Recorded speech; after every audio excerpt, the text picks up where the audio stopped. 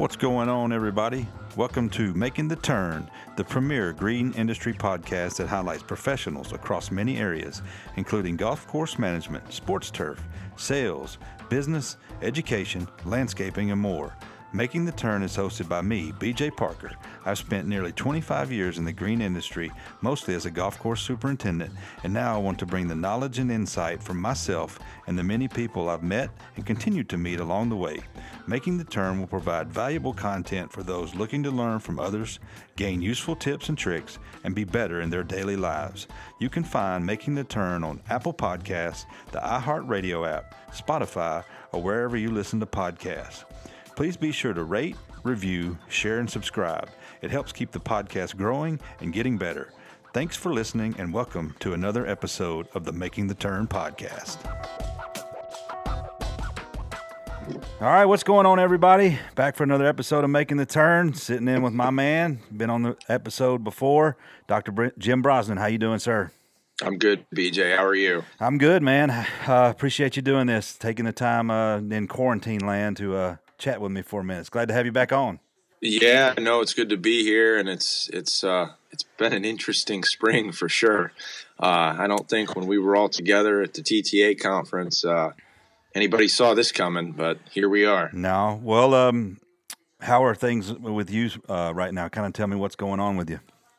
So things are good, family-wise. We're all healthy and happy and getting through it. Yep. Kind of learning to appreciate my 8-year-old daughter's teachers maybe a little more than we did before this all started. Yep. But that's all good. And then, work-wise at UT, obviously they moved students off campus pretty quickly and kind of brought everything online from a classroom perspective. Right. And, from a research perspective and an extension perspective, we can still do what we need to do. I've been telling folks it's just, it feels like this time of year it usually moves about 80 miles an hour and it's moving about 25 or 30. But, with the strength of the group up there that we have as a turf team, we're all committed to continuing to serve the industry no matter what the situation is. And we're doing it. It's just kind of a new normal. It's been just some things to get used to in terms of me needing to have social distancing plans for our groups and how we go about kind of day-to-day ops of things from mowing to, putting out treatments or collecting data or they're just a lot more intentional this year than maybe they have been in the past because that's the world we're in. Yeah. What sort of things are you having to put in place? Obviously all the measures that everybody else is doing. Are you having to do anything in particular? Are you guys kind of being able to go through your normal routine, but just like you said, in a new normal style way?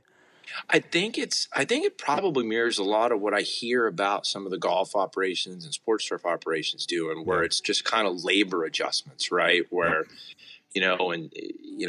instead of having 6 people at the research farm at one time, now it's a little bit more strategic about who's going to be there, what are they going to be doing. We don't want to have more than one person, in a tight place like a greenhouse, for example. Yep.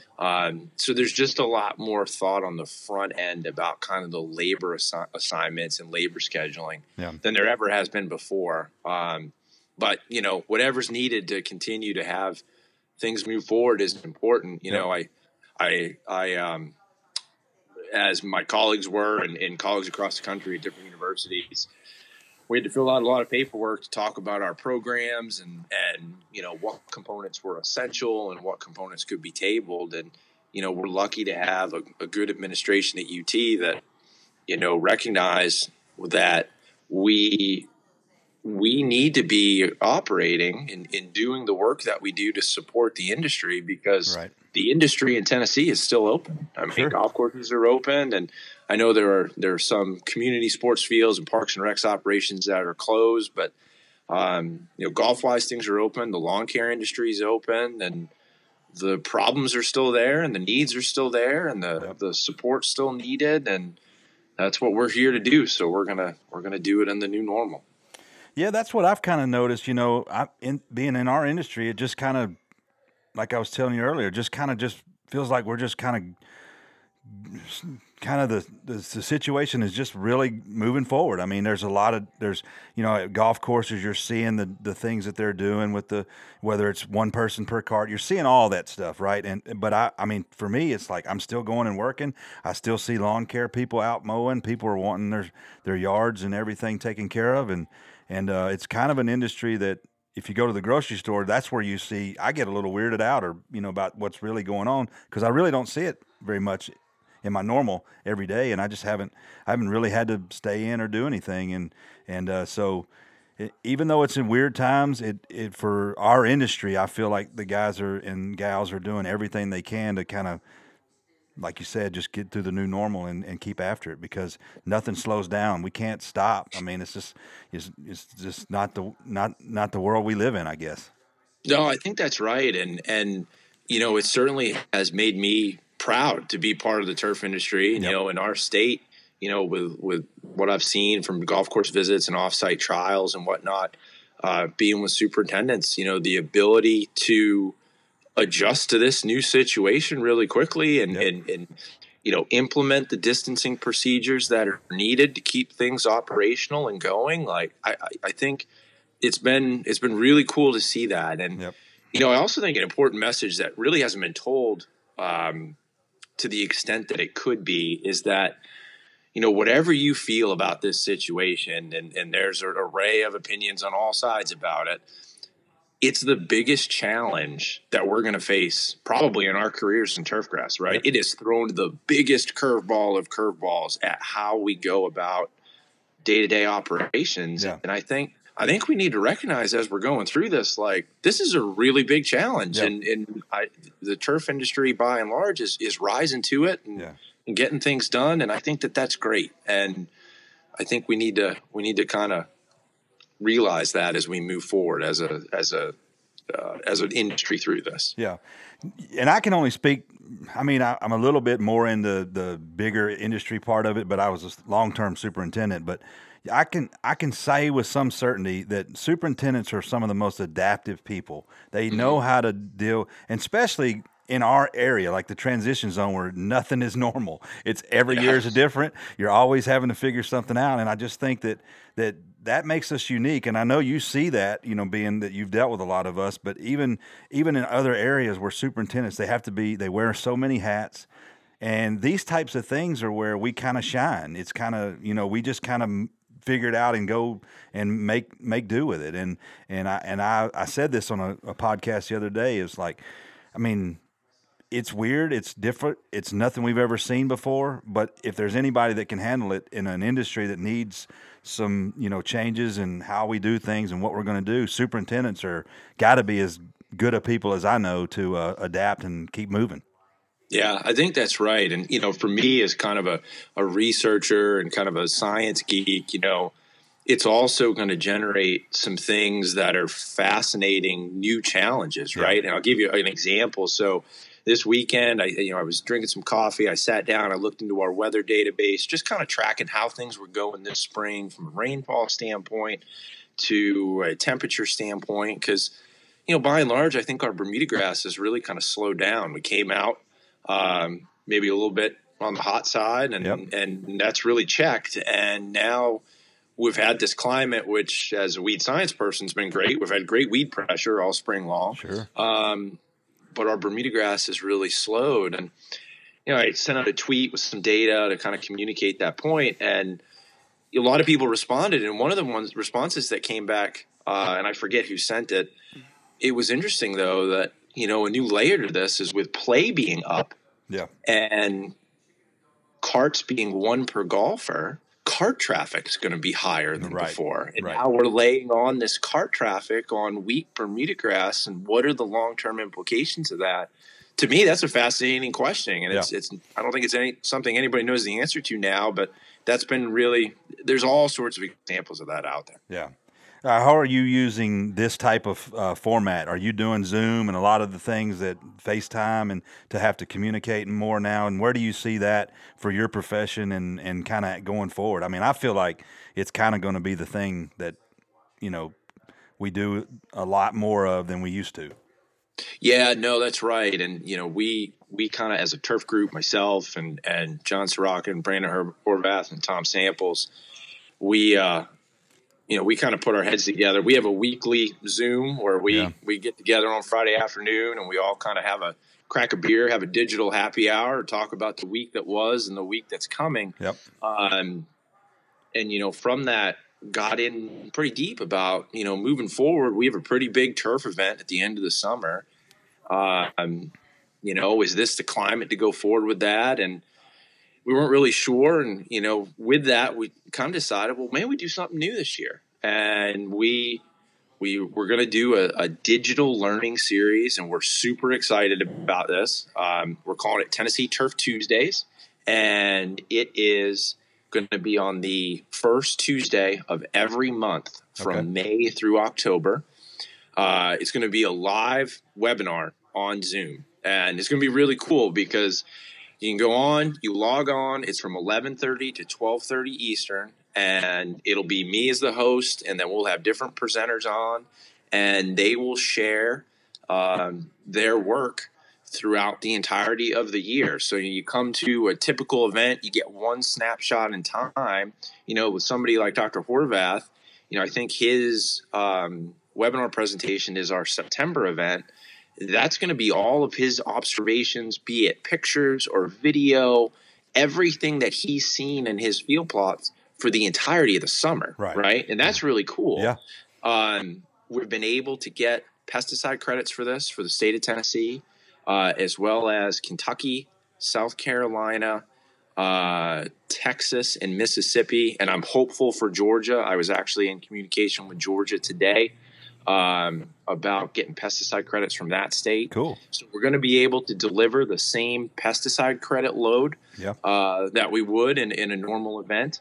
And we have GCSAA credits, STMA credits. It's all going to be there as a way to kind of reach the masses in these times where large gatherings are just, not going to be a go for the future. Well, how do people find out about this? Are you promoting it? Yeah, we are. I've been tweeting about it this week. Our first one is obviously May 5th, which is next Tuesday, as of this recording. And we're going to be tweeting out the links every week on the @UT Twitter feed and Facebook page, so you can get it all there. If you go to, I think it's TennesseeTurfGrassWeeds.org, which is my website, there's an event button there, and that is going to have all of the details about this Tennessee Turfgrass Tuesday initiative. All the registration links will be there. We started a hashtag. It's going to be hashtag Tennessee Turf Tuesday. Okay. So if you're on social media, you're on our email list. I sent an email out recently to kind of announce the program to the industry and the state. You'll be able to find it and get access to it. And I talked to our communications folks at the university this afternoon.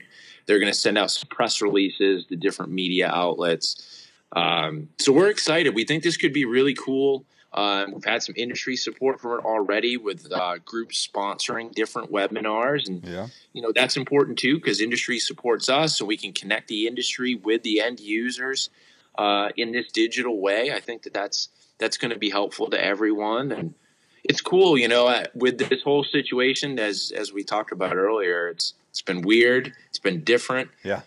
But there are going to be some good things that come out of it, some new things, and it may be us realizing we can use digital stuff more than we had in the past is one of those things. Yeah. Time will tell. Well, I tell you, it's really made me think from the podcast standpoint and what I've done. I've always been sort of a audio snob. I've always I thought the one-on-one sitting down in front of someone was the best way to just kind of have a conversation. And obviously it is, but when this happened, I was like, you know what? This is another way to connect with people that I would never normally reach. And so I started thinking, well, why not just use this to enhance what I'm doing?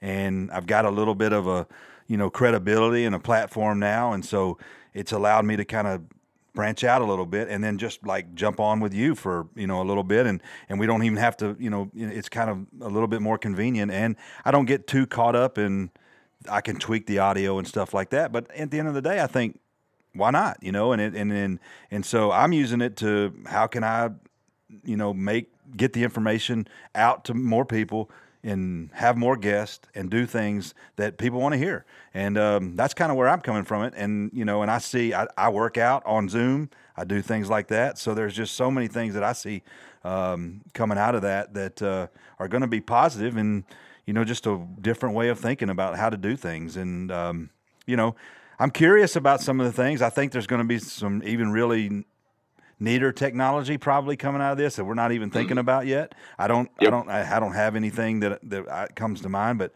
I just think there's going to be some real cool stuff that people like yourself and I can use to get content and all those things out to as many people as possible. And the other thing that, I think is important when in this world where connectivity matters, it's just human connection and human interaction. One of the things we're excited about with the Tennessee Turf Tuesday platform is that it's going to allow Q&A, right? Yep. Where when we originally put our heads together about doing something digitally, the first concept was, we'll record some videos. We'll go out to our research plots. We'll record videos. We'll go through plots, talk about what's in the plots, then post these recorded videos.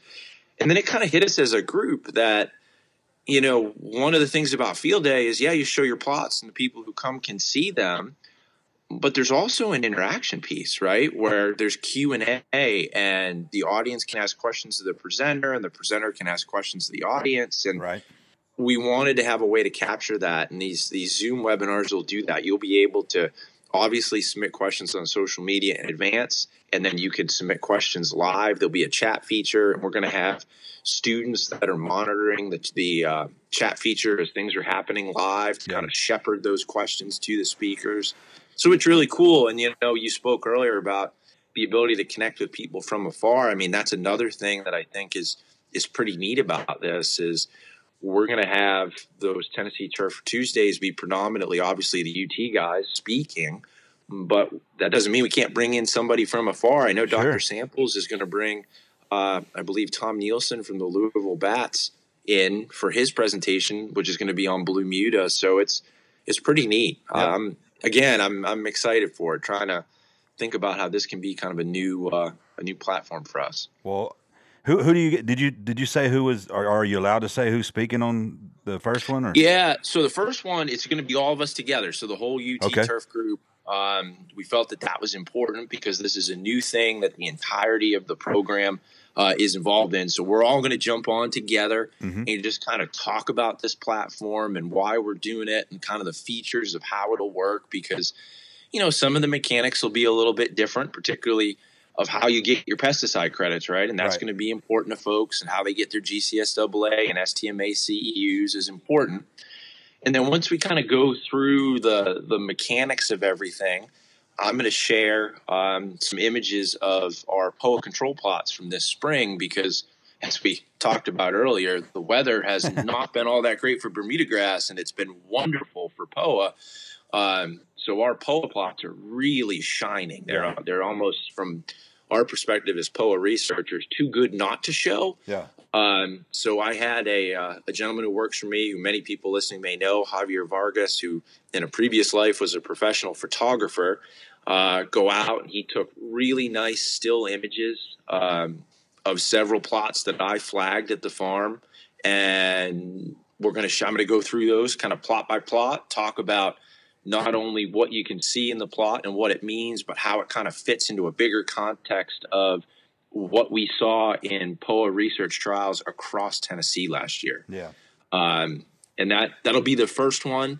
The second one, Dr. Sorokin and his group, they're all going to jump on and do a kind of a sports field management overview and all the sports turf work that they are doing in 2020 and have done in late 2019, so since our last field day. Yeah. And the July date, I believe, is Dr. Samples and Tom Nielsen, and they're going to kind of do a Blue Muta overview because that's something that many are interested in, particularly in the sports turf world. And then in August, Dr. Sorokin and his PhD student, Tyler Carr, are going to go through kind of all things zoysia grass. At field day, one of the big hits last year was the Ultradorf zoysia green that they had planted, and we're doing a lot more zoysia grass establishment work this summer. Tyler Carr, his PhD, is going to be all about zoysia grass establishment for sport surfaces, golf, and beyond. I think he's going to touch on golf and tennis and all sorts of different sporting uses for zoysia grass, and there's a big interest in that. Yep. And then in September, Brandon's going to do a disease control overview, everything that he's seen in his, disease control efficacy work and trial work over the course of the summer. And then I'll be last in October, and I'll walk through everything that we saw with herbicide programs for the year, how we stacked up on crabgrass, how we stacked up on goosegrass, sedges, kalingas, and then kind of give a primer for the forthcoming winter annual season, particularly in regards to get people prepared for POA control moving forward. Well, that sounds like a good little deal. You said it's the first Tuesday of every month, right? Is that first Tuesday of every month from May through October? So you can book it on your calendar now. That's awesome. I'm gonna have to check that out. And y'all are that's just part of the new world, and I love that. And I think that's going to be a huge hit for everybody. So good luck with all that.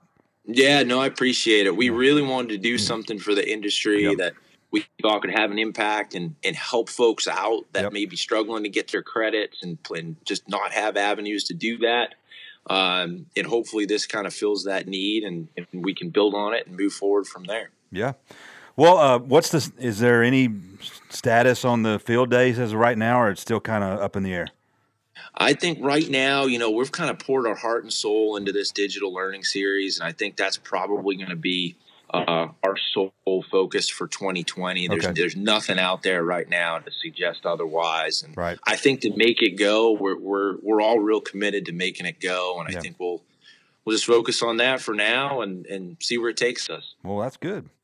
Well, without giving a lot of what you're going to talk about, you were on, it was maybe a year ago or so, to kind of update us on some of the things that we talked about then and what you're seeing now, and just kind of a brief overview of what you're kind of working with and seeing. Well, it's funny, BJ. I think the last time I was on, we were just finishing up a POA collection for back some in the survey summer work. Or something, wasn't it? Yeah, we had finished that up, and man, I think now, if we were doing POA collections this spring, it would be really, really difficult to just get from place to place, right?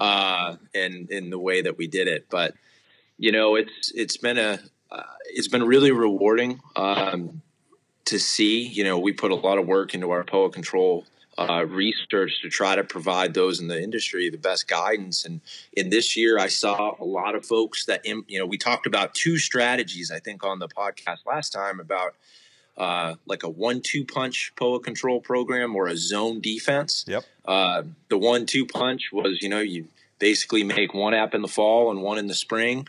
And the zone defense concept is more you take herbicides of different mode of action groups and you put them together to make one fall application. And that mode of action diversity helps from a resistance management standpoint. It also can help from like an application timing and efficacy standpoint too. Right. And I saw a lot of examples of that being really successful this year. And that was really cool to see. I had some folks tweet examples back to me, which is awesome. And if you're listening and you have an example of something that you learned from research that's happened at UT that's worked well, those are motivating for sure. So that was really cool, and that'll continue. We saw that in our 2019-2020 trials to be consistent again. One of the things that it was kind of unique was that in previous years, October tended to be where we saw maximum efficacy, and this year that kind of slid a little bit into early November, and some of that's related to annual bluegrass emergence and just kind of how warm we were throughout September and even into October. Some of our September and October temperatures, and I'm sure you remember, in Middle Tennessee were really, really high. Yeah. And I think that kind of affected our POA emergence patterns. And that's one of the things that we're trying to get a better handle on is POA emergence and getting us a predictive model for when we see POA, when it will emerge, and when we can make control measures put into place so they can be maximally effective. Yeah. I talked on a different, can't remember if it was a podcast or another webinar earlier this year, one of the things I've encouraged folks to consider, and this is more for sports turf and maybe municipal parks than it is for golf, because golf play, at least in Tennessee, is off the charts high right now. Right. Is that, if you have a field that's closed right now for reasons pertaining to COVID or otherwise, this could be the year to really implement something that's a little bit more drastic from a weed control standpoint. We've seen great results with phrase mowing, for example, summer phrase mowing for reducing POA in the forthcoming winter.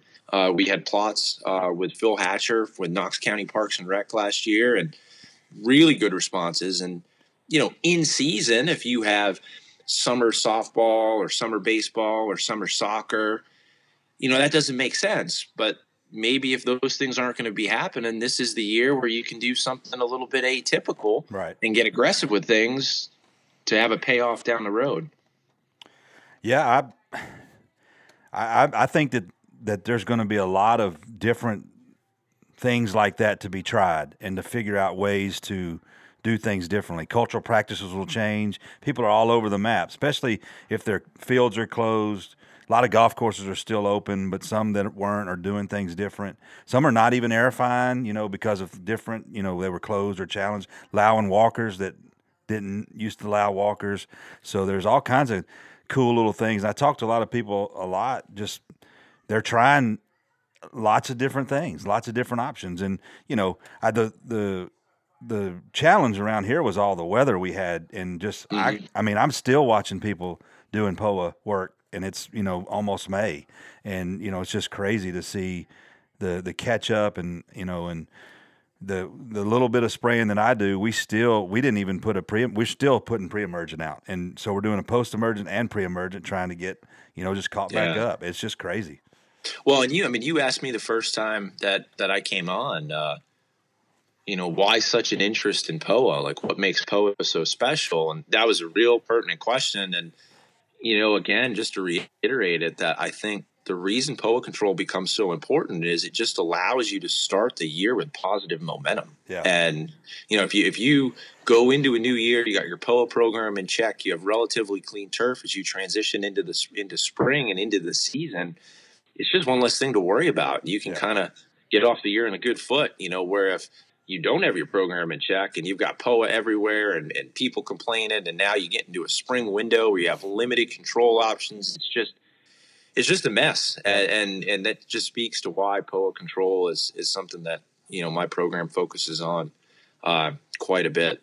And it's interesting too, I think one of the things that we'll see in this COVID world is maybe a back to basics when it comes to, the 5 primary cultural practices. And, I was on another conference call this week, and, a lot of entities that have maybe delayed going to renovate this fall, and now can't do that. Yeah. Or had, a rebuild scheduled for a football field that can't do that now. And, the situation renders itself, well, if you can't make the massive rebuild or reno that you were going to do, how do you maintain optimal turf grass quality moving forward? And getting back to the primary cultural practices is probably the easiest way to do that. Almost a back to basics approach. Yeah. I think that's the key. It's going to make us think about things differently and how to do them, and maybe saying, less is more, back to doing. What about the whole chemical application thing? It's like, how is that going to scale back, or is there different ways to do things outside of using, herbicide, pesticides, or whatever? Can you do them culturally with and still get some relative, conditions that are high enough quality that you're not spraying as much as you want to? I don't know. I'm just thinking outside the box, that there's going to be so many things that happen that come out of this because we're thinking so differently about how we're doing things. Yeah, and I think we may prioritize a little more maybe than we had in the past, and that could be good down the road. It's gonna it's gonna be interesting to see how the situation transforms the industry moving forward for sure. Well, I want to dive into the weeds a little bit, and no pun intended, but I'm I'm interested in like how the in bent grass specifically, and I may have asked you this offline or we talked about this somewhere else. I can't remember, but like bent grass itself is susceptible to getting POA in it, and it's just hard to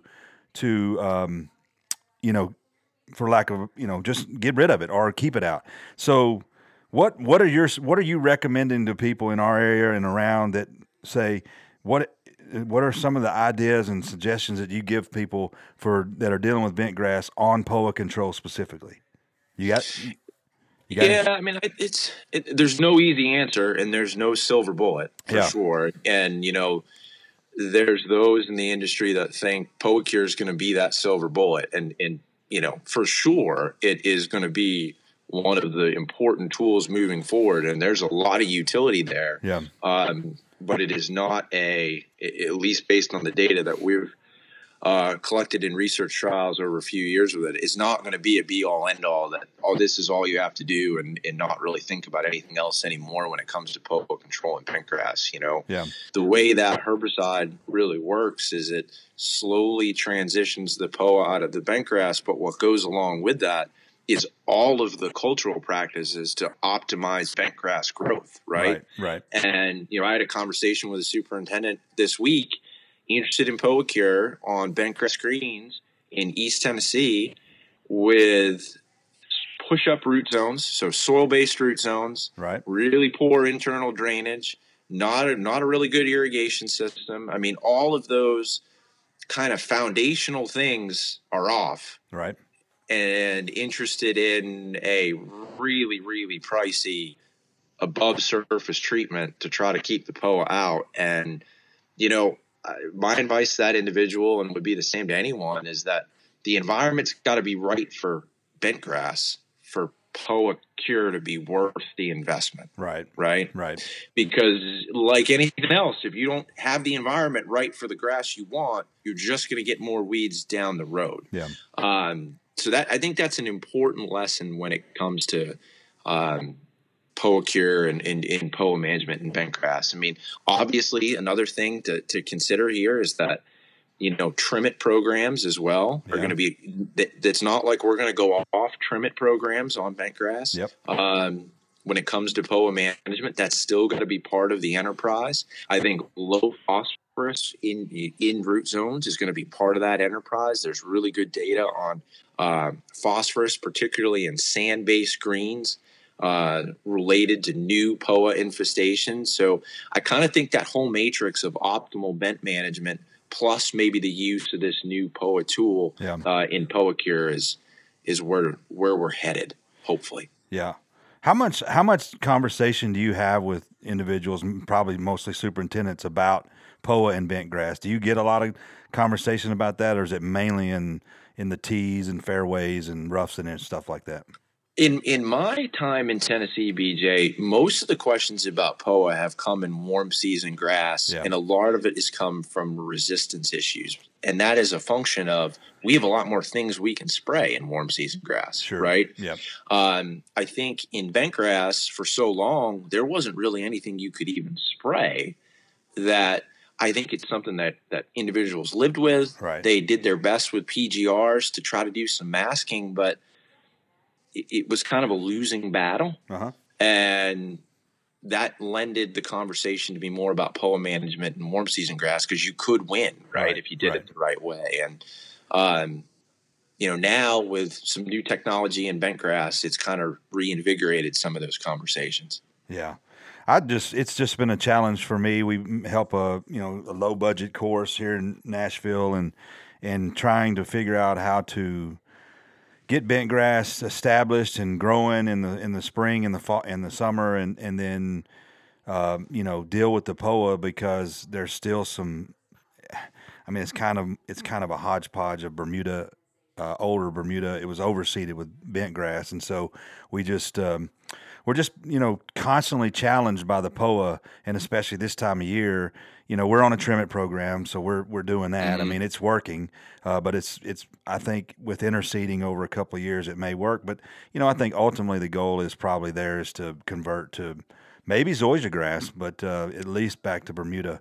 It's just some other challenges that we're dealing with. But I find it, I've dealt mostly with, early in my career I was a bent grass, but obviously we didn't have, it was not as big of a deal where we were at with the POA. But in Champion, it was pretty easy. I mean, that wasn't really a challenge much at all. And the Ultra Dwarfs, it's not on the greens. I didn't find that to be a big deal at all. But it's just, it's just one of those things I was curious about your thoughts on. Maybe there's some people out there dealing with it, and what you thought about it.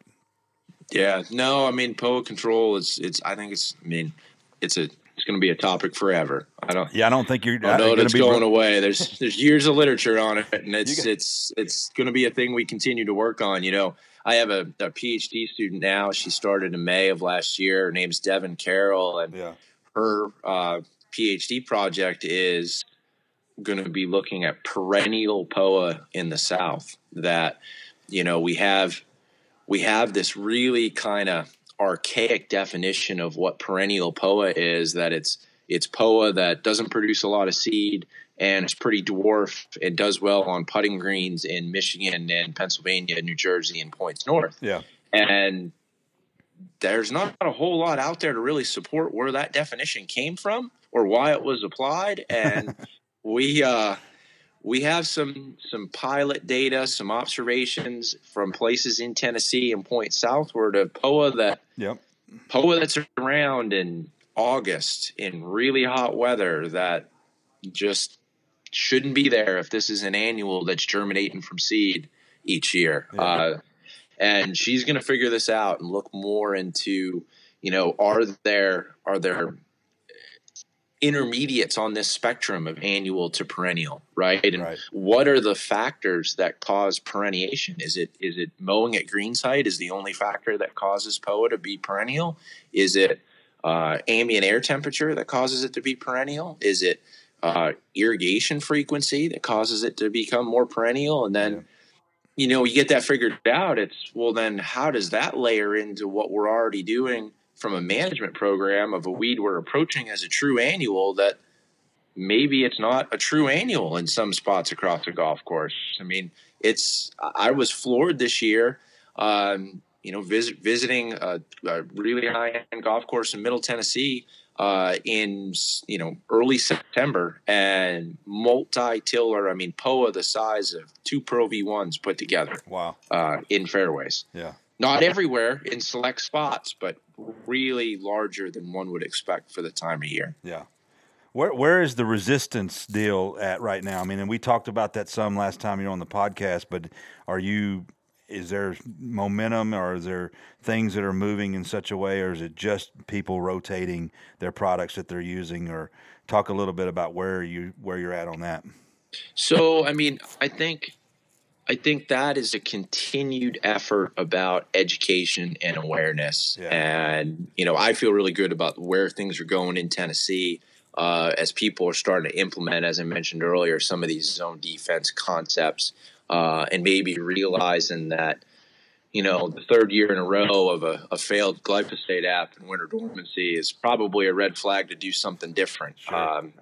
I've heard people talk about that this winter, and that's been good, and that's a continued communication piece moving forward that will be there, because it's not just a POA issue, right? Yep. That carries over into other weeds like goosegrass, and my colleague at Georgia, Pat McCullough, is working on resistance issues in sedges now too. So that's just kind of a continual stewardship challenge that'll be there moving forward. Yep. On the national level, last time I was on, I talked about the National POA Resistance Project. That's funded by USDA, and that's still moving forward. The virus has definitely kind of slowed things down, just with university efficiency across the United States being more compromised now than it was in the spring of last year. But things are still moving, and the objectives are moving forward. It's just at a slower pace. Yeah. Well, is that, again, we talked about POAs being kind of the big ticket item. What else are you seeing? Are you concerned about like goosegrass, crabgrass, or those types of things you're seeing a bunch of, dealing with as well? Yeah, goosegrass is probably this number 2 for us. And I think, because it's an in-season weed for many, whether in golf or sports turf or what have you, it might be number one. Right. We've started to put goosegrass plots off station from Knoxville to get more of a regional look. So our goosegrass work this summer, by and large, is going to be in Middle Tennessee. I think one of the things with goosegrass that we're moving towards is kind of modeling when to make those pre-applications. Yeah. I think as the climate has changed and temperatures have gotten weirder and more unpredictable, kind of our typical patterns of, well, I'm going to go make a Roundup or a non-selective app with a pre while the grass is still dormant, and then come back 8 weeks later with another pre. I don't know that those benchmarks are going to hold in the world that we're in, particularly when you have situations like 2019 where, you essentially had 60 days of August, right, from a temperature standpoint. Yeah. That's a challenge to any pre-program, that we're expecting our pre's to last longer because we have longer conditions for summer annual weed management. Right. And we're not making any more apps. And I'm starting to believe that when I showed up in Tennessee, people talked about a kicker app, that they would make their one spring pre and then have a kicker application to get them through the rest of the year. And I'm starting to wonder whether we need two kicker applications. If September is going to be the same temperature as August, there's a case to be made for doing that. We'll see how it goes. I mean, I think the timing of the goosegrass piece is really important. We've learned a lot about goosegrass the past couple years. This is an interesting story. So we were, as a program, approached to look at goosegrass that was suspected to be resistant to revolver. And this would have been a first report in literature, real interested. So we had the plants, we grew them out for seed. We did the classical kind of dose response test that you do in a resistance confirmation, where you plant the resistant line and you plant the line is susceptible to the herbicide you're interested in, and you spray increasing doses from a fractional rate down to 1/8 of an ounce up to maybe 8x or 16x the label rate, and you kind of just look at the response of each biotype across that rate range. Yep. Well, this suspect goosegrass performed like the susceptible, and that was a real head scratcher, and we didn't really know why. So we kind of engulfed in this project about just goosegrass control post-emergence in general, and long story short, what we learned was that soil moisture content at application matters a lot. That if you're spraying goosegrass and you have really dry soil, like if you take your moisture probe off a cart and it's reading 12%, you're wasting your product, wasting your time, your product, your money. It'll be wasted. In our controlled environment setting, soil moisture at that level, maximum label rate of revolver, maximum label rate of tribute total, we couldn't control more than 25% of the plants. Wow. I mean, just the herbicide failed, by and large. And you adjust that soil moisture piece and you get a lot better control. Yeah. And we worked with a drought stress physiologist this year, or in 2019, and what she ended up figuring out was that the above ground condition, the air matters, right? That the revolver, for example, works a lot better when you can apply it to soil that has moisture in it, and the air above is really hot and doesn't have a lot of humidity in it, right? That's going to be an environment where we can get transpiration. That moisture from the soil can go up through the plant, and that is conducive to when the herbicide's going to work optimally. Well, think about the golf industry. We have sandy soils in big portions of a golf course where we engineer sand-based root zones. So that's not going to hold a lot of soil moisture by design. Right. And we try to keep them as dry as we possibly can. Right. We put them at the driest level for the performance that we need across the golf course. And this has me wondering, are some of the struggles that we see with goosegrass control in golf just related to the growing environment, that we're conditioning the surface to be dry and firm because that's what the golfer wants, And that's not going to set up for our post-emergence products to work the way that we need them to work. We're our own worst enemy, aren't we? When it comes to, I mean, and to have a sinister weed like goosegrass that would thrive in better than average playing conditions or what you're striving for. That's just crazy to me. Yeah, I'm going to use that in a talk. A sinister weed. I like that. Yeah, you're more than welcome to have that. I don't like. That's probably the one that I've always hated the most, was just dealing with it. I would do, especially on warm seasons, I would do pre-emergence, before and after aerification. I would spray Revolver. I mean, I was constantly after it. I was playing around with Barricade on greens, just just doing a little, especially in the collars where I and you may speak to this. I don't want to sound like an idiot, but the compaction component of goosegrass is just amazing to me. Like that seems to be where it wants to be. Wherever there's the highest amount of compaction, it seems like goosegrass just flourishes right there. Yeah, it's an indicator weed for compaction for sure, and that's an important message, that if you don't change that compaction, right, whether it's a soil modification or a traffic pattern alteration, you're probably going to have goosegrass problems in the future, regardless of what you spray to try to keep it clean. Yeah. Did we ever talk about?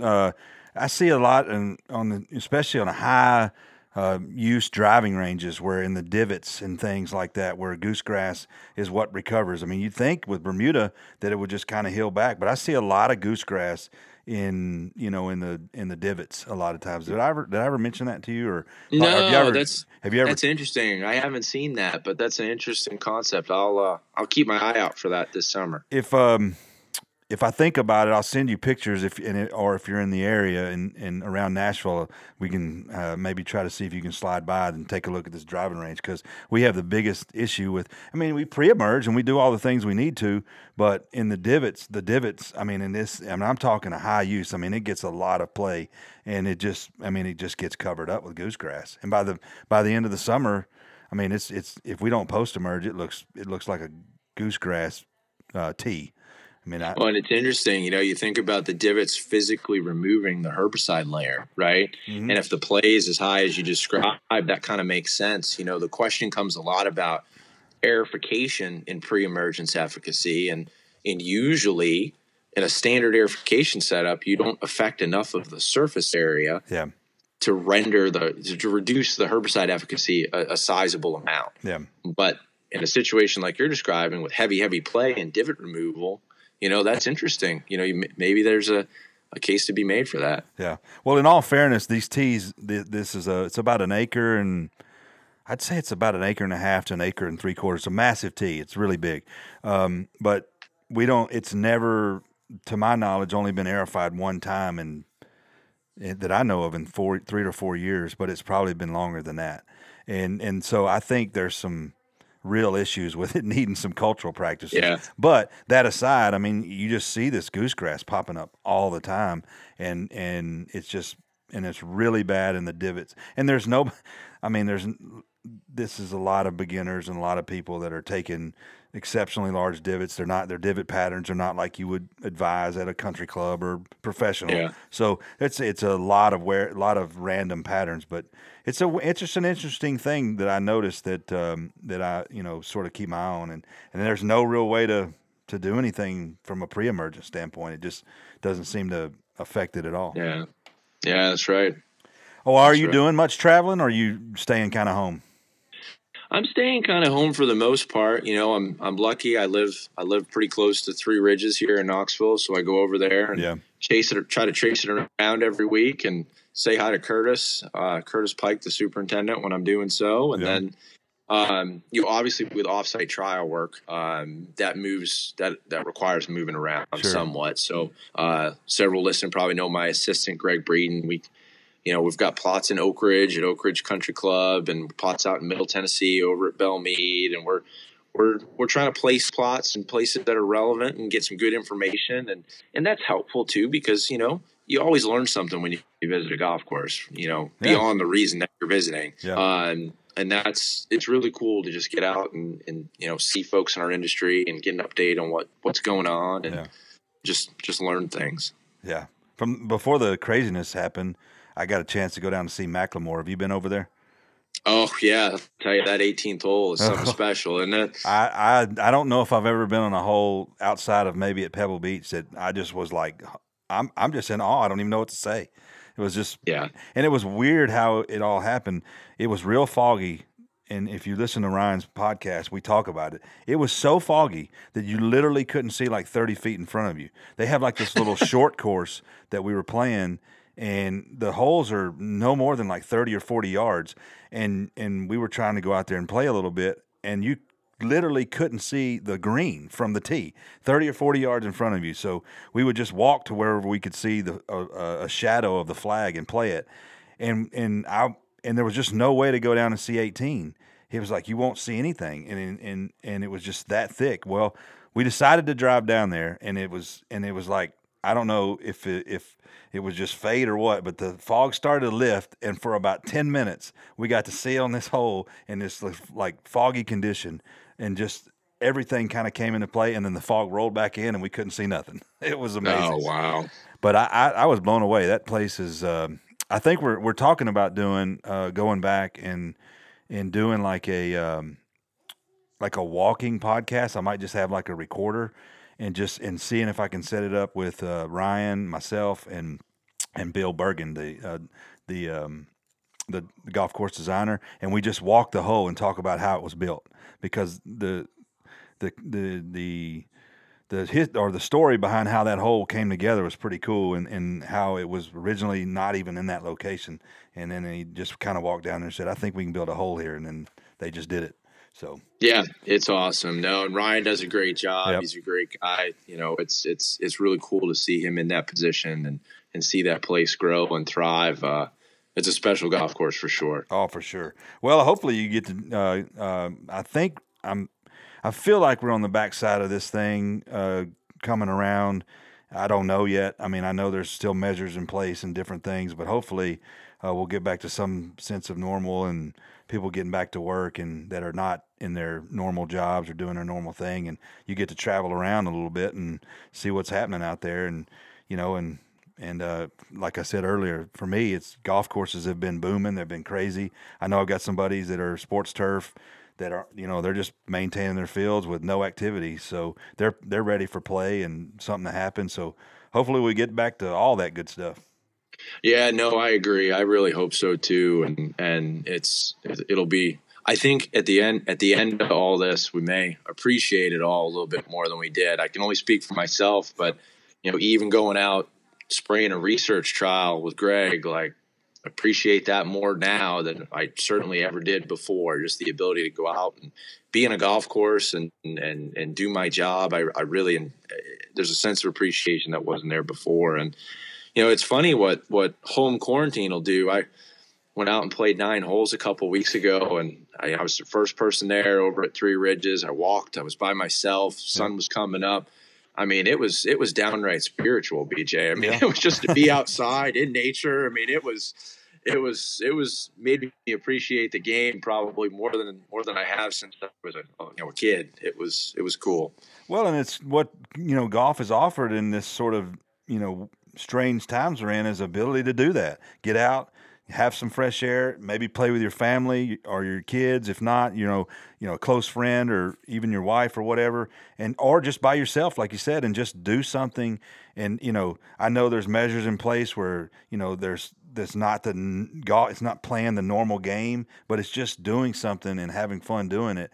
And, I don't know if you listened to Brandon and I's podcast we did, but we just talked, that was a lot of what we talked about, was how cool golf was and how golf is going. I think golf is going to be the first sport back where people are, that we're going to get to watch something, and people will probably watch it like the Super Bowl, but it'll be like, it's a sport that connects everything that you want to do, and it also gives you an opportunity to get out. I know there's other sides of it, and I don't want to get into like the argument about why we shouldn't be doing this and that. I just think that from what golf offers, it's a place to kind of get away and clear your mind, and being able to work in it and do that and play it. I'm actually getting to go play this weekend, so it'll be the first time in a long time, so be fun. There you go. Yep. Yeah, no, for sure. Before I let you go, I got to talk to you about your boy heading to Tampa. What's up with that? Tom Brady. Boy, I'll tell you what, if it was ever going to happen, I'm glad it happened in the middle of a global pandemic. No, there's it's one of those things that there was so much going on, filling out paperwork just to make sure I could go to work and do my job. I probably didn't have time to mentally process the whole thing, but you had to know it was coming eventually. I mean, at some point he's not going to play there. I have a theory. I'm just going to throw it out there. There's a lot more going on. Throw it out there. There's a lot more going on up there in New England with Belichick and Brady, and why is Gronk coming back now? I mean, I don't know. There seems to be some. I know we're living in strange times, but there's strange times going on in Foxborough as well. That's just my theory. I mean, and I'll tell you, I think any honest New England fan will tell you that we were all a bunch of idiots thinking that all the writing was on the wall. Yeah. Right. He put his house on the market in the middle of last season. He stepped down from his charity that he'd been a part of for 18 years in the middle of last season. I mean, all of the dominoes were there that he wasn't going to be coming back. And none of us really wanted to admit that was real. I mean, I think what transpired is pretty classic Belichick, though. Yeah.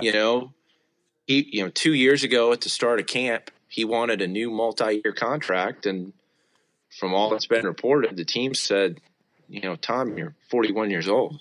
Yeah. But we're not going to do a multi-year extension on what you already had.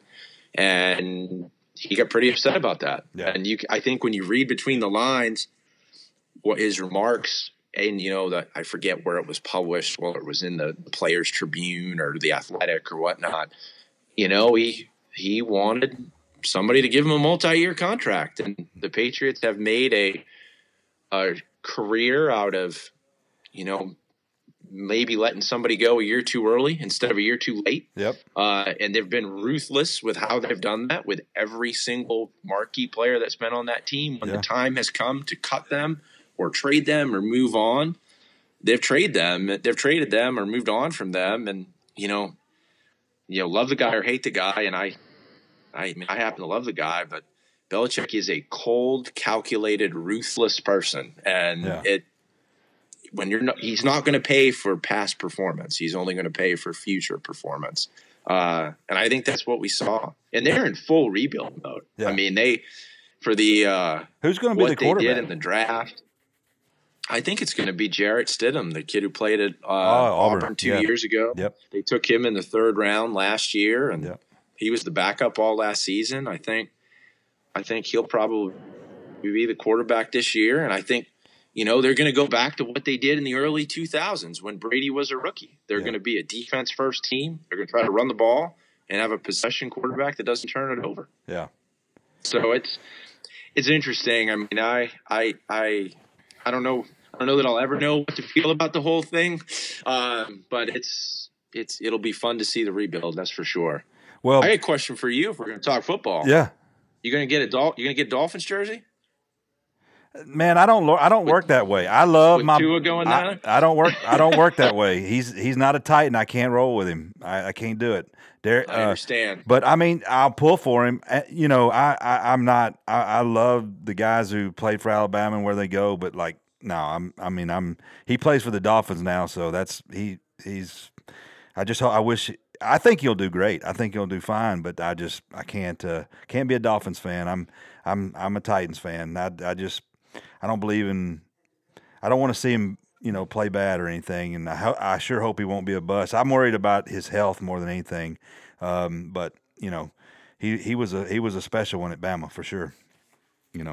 So the Patriots took a linebacker from Bama in the third round. I think his name's Anthony Jennings. Oh yeah, got to be excited about. Yeah, he's a solid one. He was, he's super quick. Not as big, but Bama started developing these linebackers that were a lot quicker, faster to get to the quarterback, and could cover because it's just the world's changed a little bit in terms of what they're doing in football. You don't have to be as big and but I think you're gonna. I mean, he played solid for Bama and he started, so I think you'll have a good one there. I'll tell you what, we're talking Patriots and Bama. I think we've lost about all the listeners. Right no, now. They love this stuff. They eat the football. They eat the football stuff up. I was going to finish up our Brady discussion about. Were you excited at all, or did you have any thought that he would be a Titan? Or I was buying into it there for a little bit. Oh, I lost him.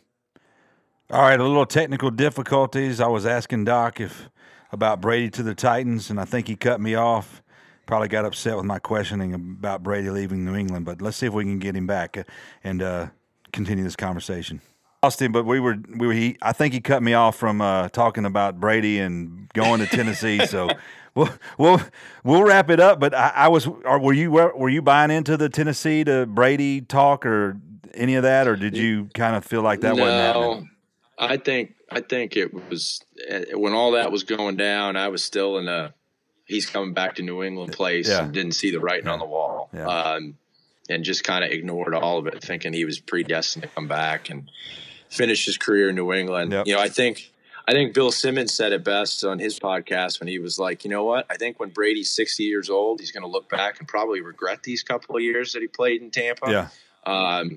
But we'll see. Who knows? Maybe the Bucs will win it all this year. I won't be watching or rooting for them, regardless of how it goes. But that's good on him. He's the best player in New England history for sure. He's probably the best athlete to ever come through Massachusetts in my life, and I'm happy to have been there to watch it when he was there. But it's now a chapter closed. My wife, it's funny. So my wife was like, when it all went down, he left New England on her birthday. So the joke was, Tom Brady ruined my birthday. And then, I'm walking around kind of just questioning the whole thing, sulking like a kid. And my wife looked at me and it's like you lost your girlfriend. Like, it's like your girlfriend in high school broke up with you. You need a new girlfriend. That's right. Well, I mean, we have got to be bored enough to wrap up a weed science podcast and discussion about turf grass, talking about Bama and Brady and Patriots. But I'm so thirsty for sports, man. I had to get your thoughts on it, and I figured I'd plug you a little bit about your boy going. And I don't want to see him go down there and win a championship, but man, they got some talent down there in Tampa Bay. So who knows? Yeah, to be honest, I just hope they play NFL football this year. Well, regardless who wins. Amen to that. We sit down and watch a game. Yeah, amen to that. I don't know if it's going to happen yet. I mean, it's may start late, but who knows? I think football's got the best chance outside of golf. I think getting started, but who knows? I mean, yeah, we could be if it all happens. I mean, we could be set up for an epic sports fall when you start thinking about. The NFL starting, college football starting, all of the golf majors being kind of truncated and together in that fall schedule. And then you start thinking about a November Masters. I'm not missing that. April Masters. I'm not missing. That just would be crazy. If that happens, I'm going to be in Augusta in November. That is going to be. How could you not? I mean, like the first time ever. That is. Yeah. I mean that, and I just want to see the course. I don't think it's going to be that different. Talked about that with Virgil the other day. We were talking on the podcast, and I said, how different is Georgia weather in November versus April? I don't know how much. I don't have the data in front of me, but it can't be that much different outside of maybe the azaleas not blooming. I don't know. So, I think the course will be fantastic. Yeah, I mean, they have all the resources and a great team to do it, so they'll rise to the challenge. I just think about how cool it's going to be to maybe watch – the U.S. Open, the Ryder Cup, and the Masters all in a pretty tight period. We're going to be ruined as sports fans if all that happens. Yeah, for sure. That'd be great. For sure. Well, man, thanks for taking the time to chat with me a minute. I always enjoyed catching up with you, and thanks for coming on the pod. You've been a great supporter of it, and keep doing that. I really appreciate it. No, I appreciate you having me on, BJ. Thank you for the opportunity. It's been really cool to see the podcast grow and thrive and keep it up. Yep. As I said the first time I was on, this is awesome. I think our industry needs more of it, so keep up the great work. Well, cool. Before we end, tell everybody again about the digital turf grass that you got, when it is, and then where they can follow you and all that stuff, and we'll sign off. So, sure thing. It's Tennessee Turf Grass Tuesdays. It'll be the first Tuesday of every month from May through October. Yep. You can go to TennesseeTurfGrassWeeds.org. There's an events button on there, and you can register. If you follow at UT Turfgrass or me at UT Turfweeds, or Dr. Horvath at UT Turf Path, or Dr. Sorokin at Sorokin, we'll all be retweeting and sharing the content with the registration links. So you can check that out, and we hope to see everybody digitally on Zoom, and we'll keep on keeping on in this new world we're in. All right. Well, that's it. I appreciate that. Sounds great. I'll be tuning in. And once again, thanks again for everything you do. Dr. Jim Brosnan, University of Tennessee at Knoxville. I appreciate it, my man. Thanks for doing it. All right, thank you. All right, I'll talk to you soon. That's it for the episode. Thanks for listening. Appreciate it. Talk to you later.